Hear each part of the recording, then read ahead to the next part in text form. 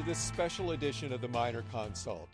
Last month, I had the privilege to sit down with Pulitzer Prize-winning author, renowned researcher, and world-class physician Siddhartha Mukherjee in front of a live audience at Stanford. Our conversation included stories from his time as a Stanford undergrad, insights into his newest book, Song of the Cell, and a peek behind the curtain that revealed how he remains productive in everything he does. So without further ado, let's get into our episode. Sid, welcome. It's delightful to see you, to be with you. And maybe you could start out by talking about the Song of the Cell and what motivated you to write the book, and also about the progression of the first book, Improbable Maladies, on cancer, and then genes and the genomic revolution, and now the cell. So can you talk about that progression and about your most recent book in specific? Sure. Well, first of all, thank you for welcoming me. I came to this book after the gene for really two reasons. The first reason was that it seems to be obvious to us, but actually it requires a little bit of thinking through. But you know, the word life and the word gene have started melding together. The DNA, which is of course the source of carrying the code of genetic code, has become such an icon of life that every time you see the word life, you see a molecule of DNA, and that's appropriate, of course, because as I said, it is the code of life. I was in a Botox clinic outside Brazil, not getting Botox, but walking by, called the Life Clinic, and of course it had a piece of DNA in it. And I thought to myself, you know, what's interesting about DNA or this whole idea, this absolutely spectacularly beautiful molecule, so beautiful that when it was first modeled, a scientist came up to look at it in Cambridge, came down to look at it in the basement where Watson and Crick were working, and said, it's so beautiful that it's got to be right. So anyway, so this has become such an icon that we've forgotten that, in fact, without the cell, it's actually lifeless. It's a lifeless molecule. You can swallow it and it'll go right through your system. And it's the cell that brings it to life.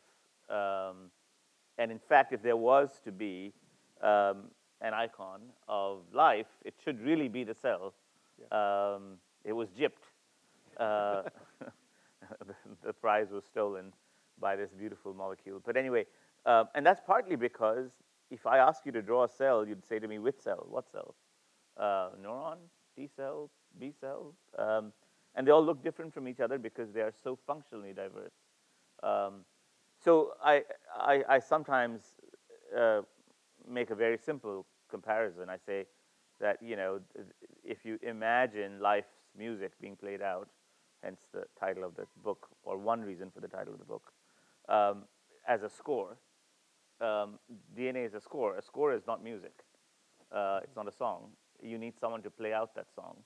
And so you need the cell to play out that song. And just to bring that thought to its full conclusion, if you think about, for a long time, the physicists used to make fun of us biologists and say, you know, we were the poorer second cousins or the third cousins, you know, the folks who used to go get the coffee. But we've had our three grand unifying theories. We, as in biologists, and by extension people who work in medicine, have had our three grand unifying theories since the 1950s. So evolution by natural selection, and neo-Darwinism, and so forth. The second being genetic theory, the fact that life is carried, the instructions of life is carried by code, in fact happens to be universal throughout the entire living kingdom. And finally, cell theory. Now, the first two have gotten a lot of attention. You can find 10 million books on evolution, 10 million books on genes and genetics, including my own. But somehow the cell, again, got gypped. And of these three grand theories, the three pillars on which our whole understanding of life sits, our whole understanding of biology sits, the cell seems to have gotten the short end of the stick. So I wanted to correct that. I'm saying this only half facetiously. I was genuinely interested in restoring back this third pillar, as it were. And the second reason is the excitement.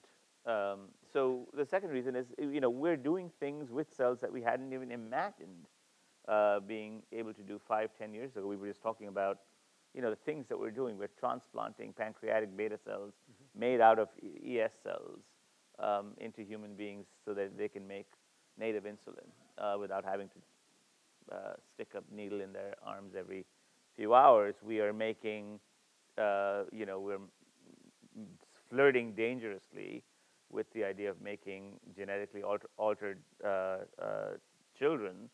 But that dangerous flirtation comes from the fact that, 40 odd years ago, we began to be able to make children in a jar.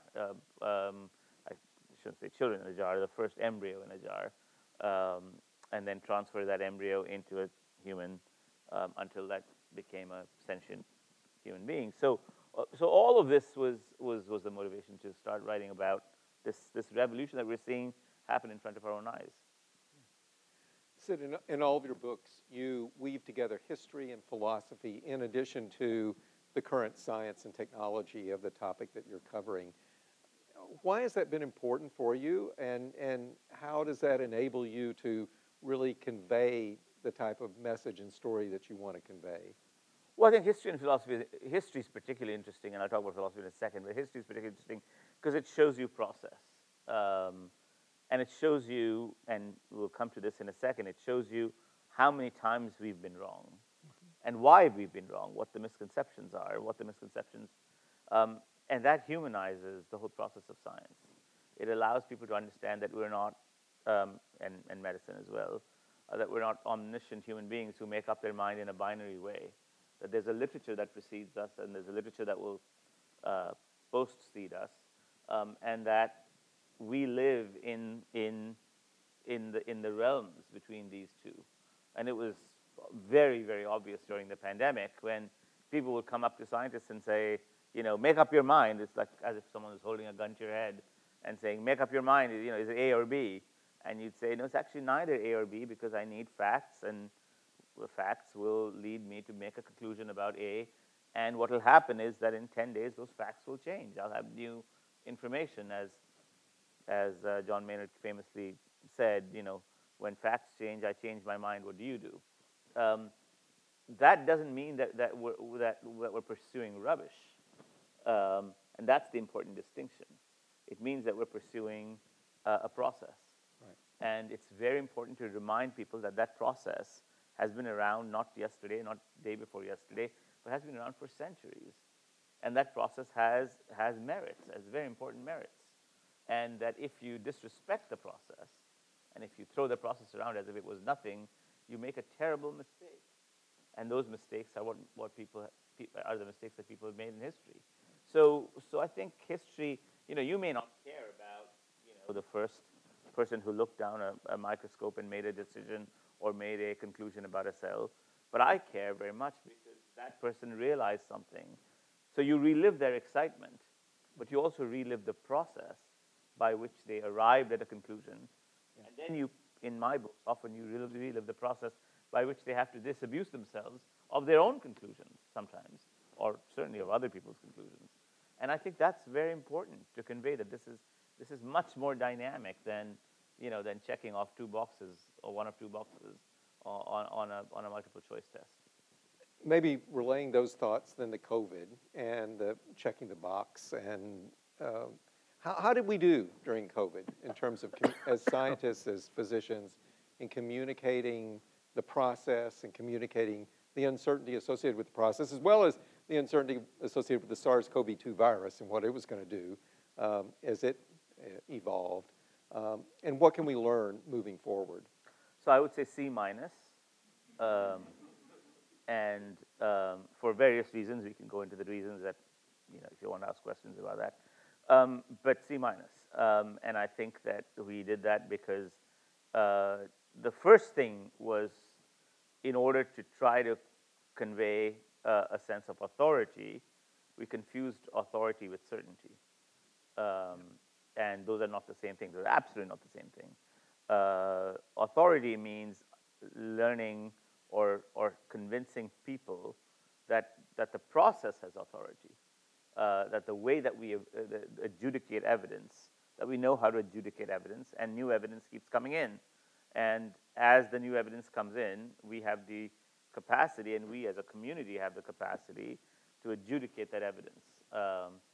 Authority and certainty are very different. Certainty is when you are absolutely sure that you have to do something, and you know and you understand also what the countervailing arguments are, and you understand how the risks and benefits adjust themselves out, such that you get the solution. So I think we confused all of that and made a tornado of confusion. And of course, it's easy to point fingers and blame one person or another person. But I think the community did a disservice, and that was amplified by already seeming and sithering anti-science sentiments in the United States. But coming out of all of this and saying, oh, it's the anti-science sentiment outside the United States that's responsible for the breakdown of communication only presents half the story. Right. The other half belongs to us. How do we do better moving forward? I think we convey exactly those things and reaffirm in people the idea. And it's going to take a long time because you have to rebuild trust. But reaffirm and reconfirm with all people that there are methods, that these are not corrupted and corruptible methods. What I've been calling scientific process, and has been around for a long time, has worked for a long time, worked during COVID when it was appropriately applied, created new medicines. I mean, it's astonishing to me how much bile has gone around vaccination. Remember, this is a vaccine that was made in such record time. The last vaccine that was made, if I remember correctly, in time, or the timing for the making of the last vaccine, was the vaccine against mumps. That took 4 years.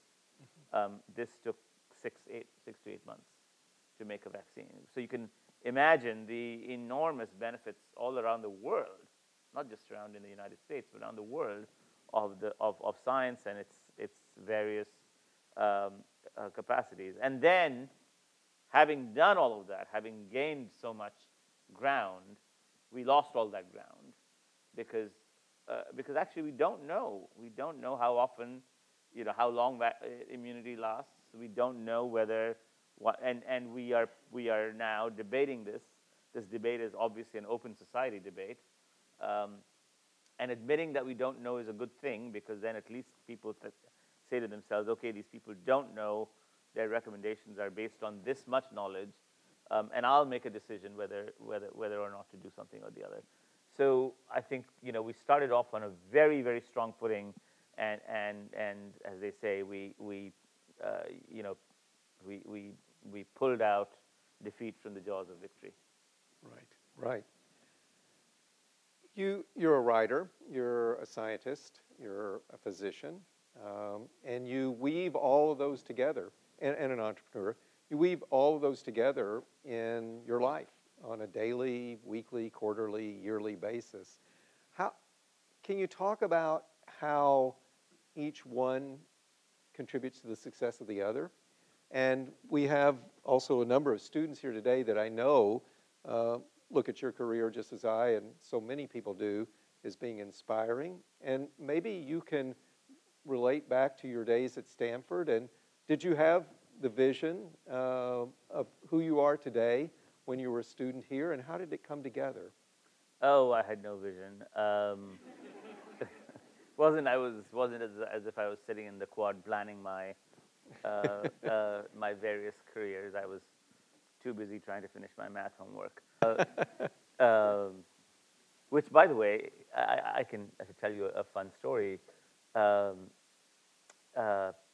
Almost everyone here is either in medical school or is in biology, etc. So you must have taken mathematics at some point of time, and the two most important rules in mathematics, which I tell my children, and they don't believe me still, but I still think are the two most important rules in mathematics, and maybe in biology actually, and maybe in all science, is write big and have enough paper.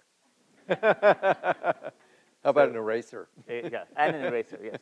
Write big, have enough paper, and have an eraser, because the problem is that it's actually interestingly true. The problem is that if you write small, first of all, you can't read what you've written, and secondly, your thoughts become smaller and smaller and smaller and smaller. And so there used to be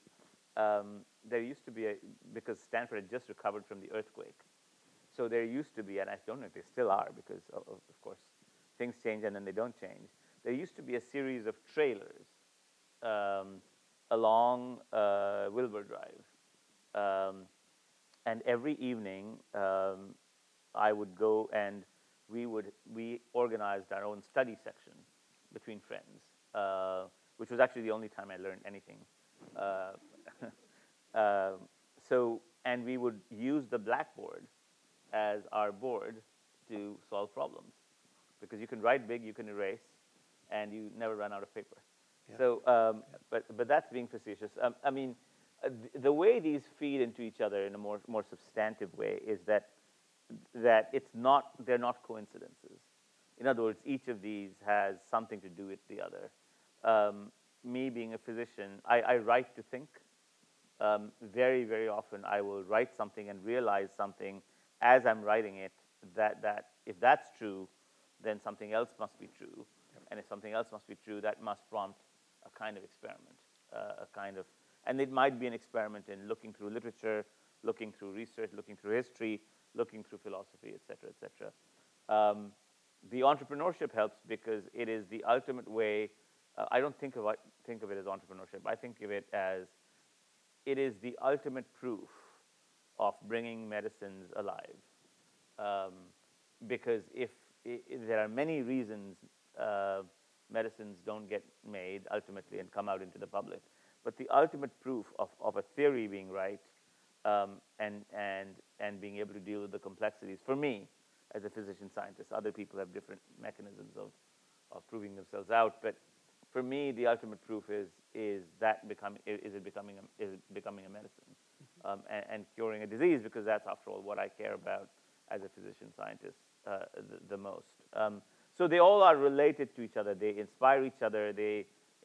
One inspires the writing inspires the experimentation. The experimentation, there is sort of a dense web, as it were, that somehow seems to work for me.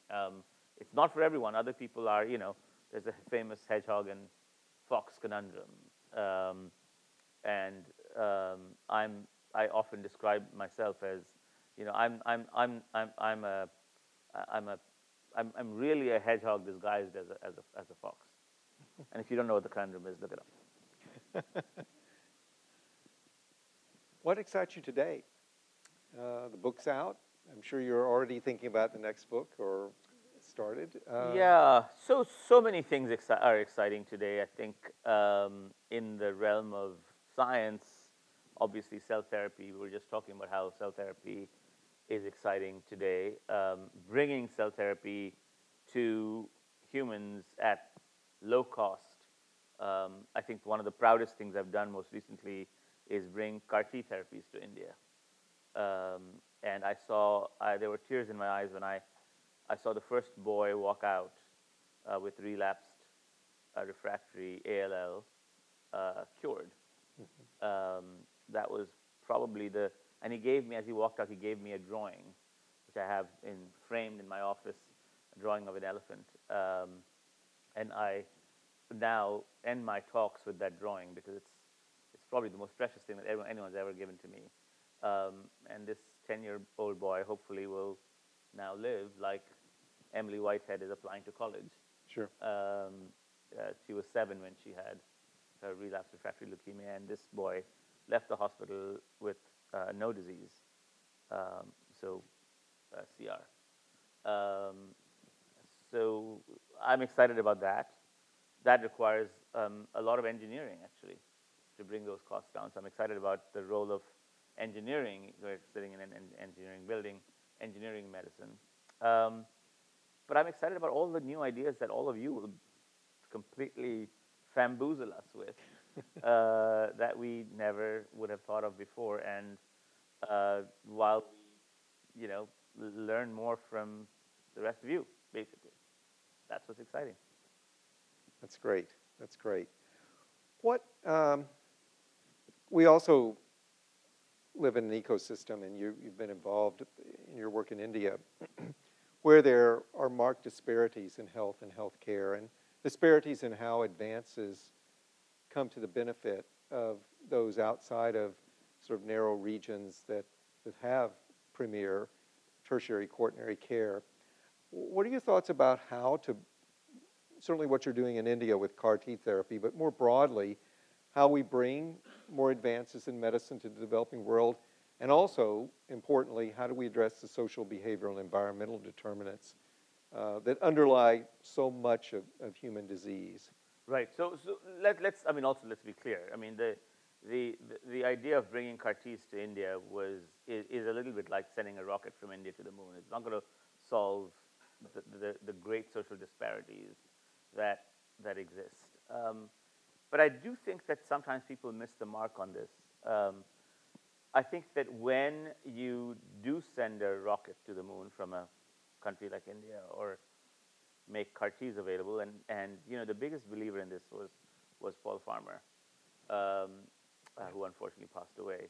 But the biggest believer in this was Paul Farmer, because Paul argued that in creating the ecosystem that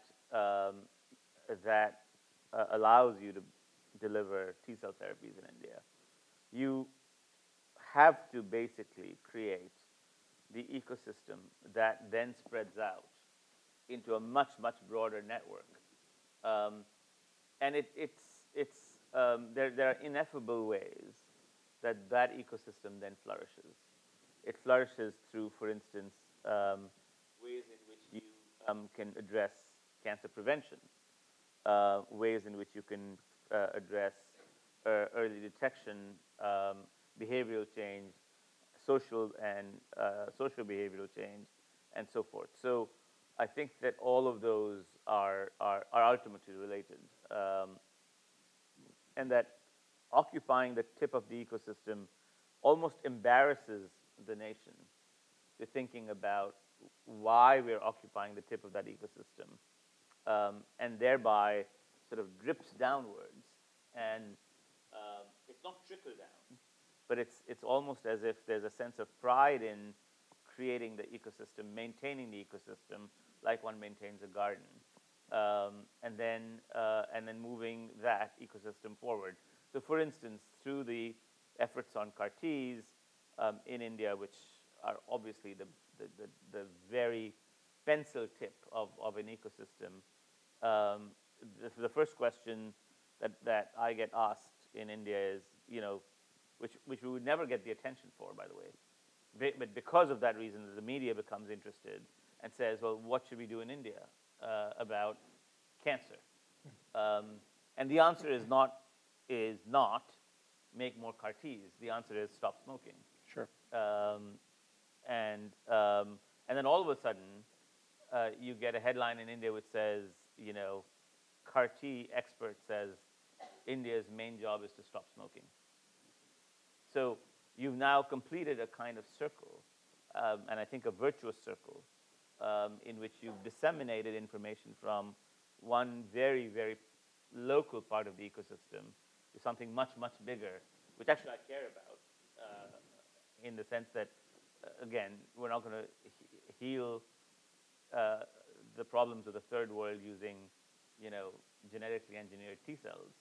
Well, we are going to cure many, many problems of the third world and other parts of the world using behavioral modification, dietary modification, and other forms of change that are important. Before we open it up to questions, there are two questions I'd like to ask each person I have the privilege of talking to about leadership. And the first is, what do you think are the most important qualities of a leader today? Well, I would say the probably just given what's what we've seen happen is the capacity to admit defeat gracefully, because it seems to me that half the world is in crisis because about 4 or 5 people in the world don't know how to say that we've lost. And so that seems to be a missing quality, gone missing in leaders. So that's one. The other one is, which is related but also unrelated, is the capacity to learn your own limitations and learn where you end and where someone else's expertise begins. And this is something, again, we talked a little bit about in the context of science. All scientists, not all scientists are great communicators. Let someone else help you who's done this before, if you feel as if you can't do it yourself, because ask for help when you need help. Because there are people who know how to do this professionally and know how to make this possible. And what gives you hope for the future? Most people in this audience, I think. You know, yeah. I love coming back to Stanford because it makes me very happy about sort of what's happening here as a university, but in general in universities. I mean, obviously I got an absolutely spectacular education here, but there was much more to that, more than that. Sort of, I learned how to negotiate the world, and my only complaint back then, I think, for Stanford as a university was that it was too much still in its own head, and I think that I've seen that change very dramatically, and I think that's one of the things that has been really remarkable to watch. Wonderful. Well, let's open it up for questions from the audience. Hi, I'm Denny Lund. I'm the Chief Medical Officer here at the Children's Hospital and a pediatric surgeon by training. So you've got a busy life. You're writing books, you're an oncologist at Columbia, you've got a family, you've got 2 little girls. Talk about how you approach work-life balance with all of that. You know, it's very tough. I sometimes say facetiously, I think it's overrated, but I don't think it is. I think that's one area that COVID has shown, that that if you disrupt normal work-life balance, you actually can be very, very disruptive to mental health. I've written about it. It's in this book, actually. So I think it's very tough. I think the only way to do this is really, I take what I call mini sabbaticals of my own making from some part of my life. So right now, I'm taking sort of a mini sabbatical from seeing patients. I'm only seeing patients that I see on a continual basis, not taking any new ones. I'm also taking a sort of a mini sabbatical from writing. So usually at the end of when you bring a big book out, people want excerpts, then they want more. They want you to write more about it, and they want you to. And I just told my publisher, you know, I don't have any words left in my brain, so I'm not going to write 3 more op-ed pieces for the New York Times. And so anyway, that's how my approach is to really sort of, it's almost like medical triage. So I look after the sickest or the ones that are most urgently necessary now, and take mini sabbaticals from other parts of my life. Yes. Okay. Hi, thank you so much for your talk. I'm Shobha. I'm an undergrad here studying computer science, very interested in using tech for healthcare delivery, and also very interested in writing, actually helping to co-lead one of the student publications on campus around biology and healthcare and innovation. And wanted to ask you, I loved what you said about writing to think and how you use writing as a means to think and come up with ideas. and just wanted to ask more about like what your writing process looks like from like an idea to a book or an idea to an op-ed. I suspect that my writing process is a little bit unique. Well, let me tell you several things about it that I've slowly started figuring out. So when I'm in the middle of a book or in the middle of a very large piece, let's say for the New Yorker, that could easily stretch into, writing a big major New Yorker piece is like writing a small book anyway. There's a process that goes through my mind of being immersed in that book, especially if it's a book, but even a small op-ed, in which I actually think, and I've been really trying to visualize it, I have an internal conversation, and I actually think that my brain, the two parts of my brain, the one that produces words, actually sounds out those words as if they were a sentence, because you want your writing to have that conversational quality about it. And I think there are parts of my brain that listen to it. And I know this, or I think this, because when I write, I need absolute silence. Even like the small noises distract me. And I think that's the reason is that I'm trying to listen to my own voice in my head. A different way of putting it would be that I'm listening to voices in my head is called psychosis. But there is a psychotic element to it, in the sense that you are really in that moment or in that sphere. And so my process is very much that I need a lot of isolation, and I take a sabbatical. Even in the middle of the book, I often take a sabbatical from my own lab. So I assign projects. I meet people only for an hour or an hour and a half during the day, to make sure that the projects are alive and they haven't died. But then I go back into my room, shut the door, complete silence again, retreat, and then continue the writing. Wonderful. Let's have a round of applause to thank our guests. Thank you very much. And wonderful questions. Thank you very much. Thank you, Lloyd. Thank you very much, Sid. Thank you for listening to the Minor Consult with me, Stanford School of Medicine Dean Lloyd Minor. I hope you enjoyed today's discussion with Song of the Cell author Siddhartha Mukherjee. Please send your questions by email to theminorconsult@theminorconsult.com, and check out our website, theminorconsult.com, for updates, episodes, and more. To get the latest episodes of The Minor Consult, subscribe on Apple Podcasts, Spotify, Stitcher, or wherever you listen. And if you enjoyed today's episode, please rate the podcast 5 stars. Your feedback helps make this podcast happen. Thank you so much for joining me today. I look forward to our next episode. Until then, stay safe, stay well, and be kind.